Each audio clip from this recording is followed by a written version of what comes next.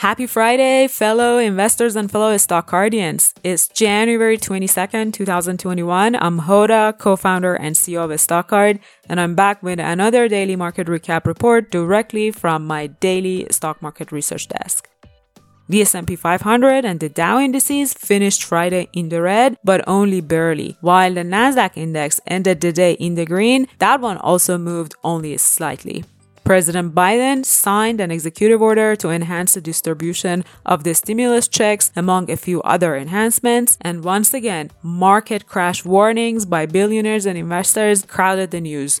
Charlie Munger, Buffett's right hand, was one of them who complained about not finding any good bargains in the market anymore. Friday was a good day for a few retailers for different reasons. New-gen apparel retailer Stitch Fix got a nod of approval from financial analysts and an upgrade, and the stock surged more than 18%.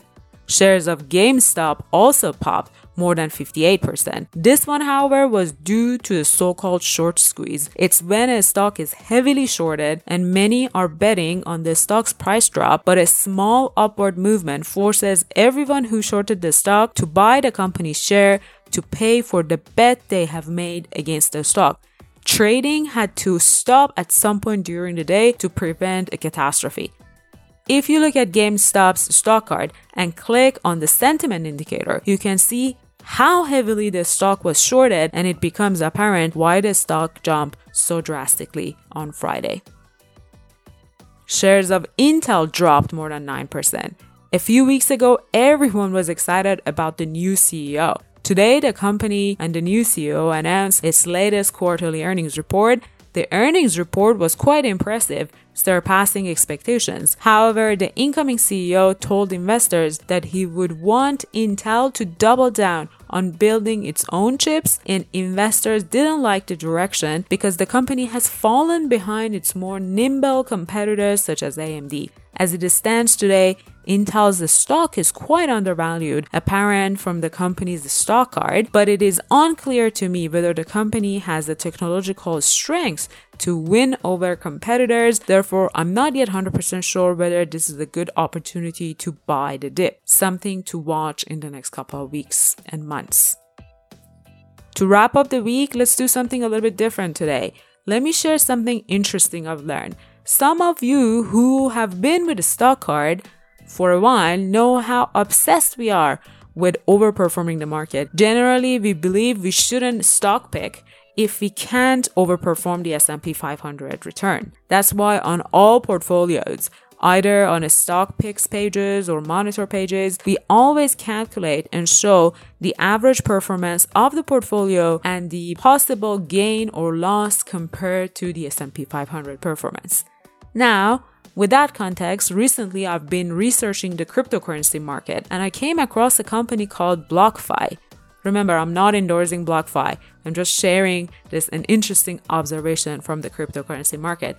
This is a cryptocurrency platform that allows you to buy and store your Bitcoin and other well-known cryptocurrencies. You can also store your US dollars on their platform. The interesting thing about it is that the company pays more than 8% per year if you keep your cryptocurrencies on their platform. This 8% per year is an interest rate that they pay on your holdings. The implication is that you can put your money there and easily match the historical return of the S&P 500. Of course, you always run the risk of losing value because cryptocurrencies are quite volatile, but nevertheless, more than 8% interest rate is almost unheard of. Let me know if you've ever looked into this company or if you already have an account with them, but this is something worth exploring and understanding because 8% interest rate on any sort of asset classes is an interesting and unique opportunity to make some money and surpass the return of the S&P 500 quite easily. I'll let you know when I have more details. This is sort of my research homework for this weekend. Okay, let's wrap up for the week. As always, if you like to give a Stockcard VIP a try to research as many stocks as you want and follow successful investors' portfolios, use promo code ROLL with our CEO, all lowercase and in one word.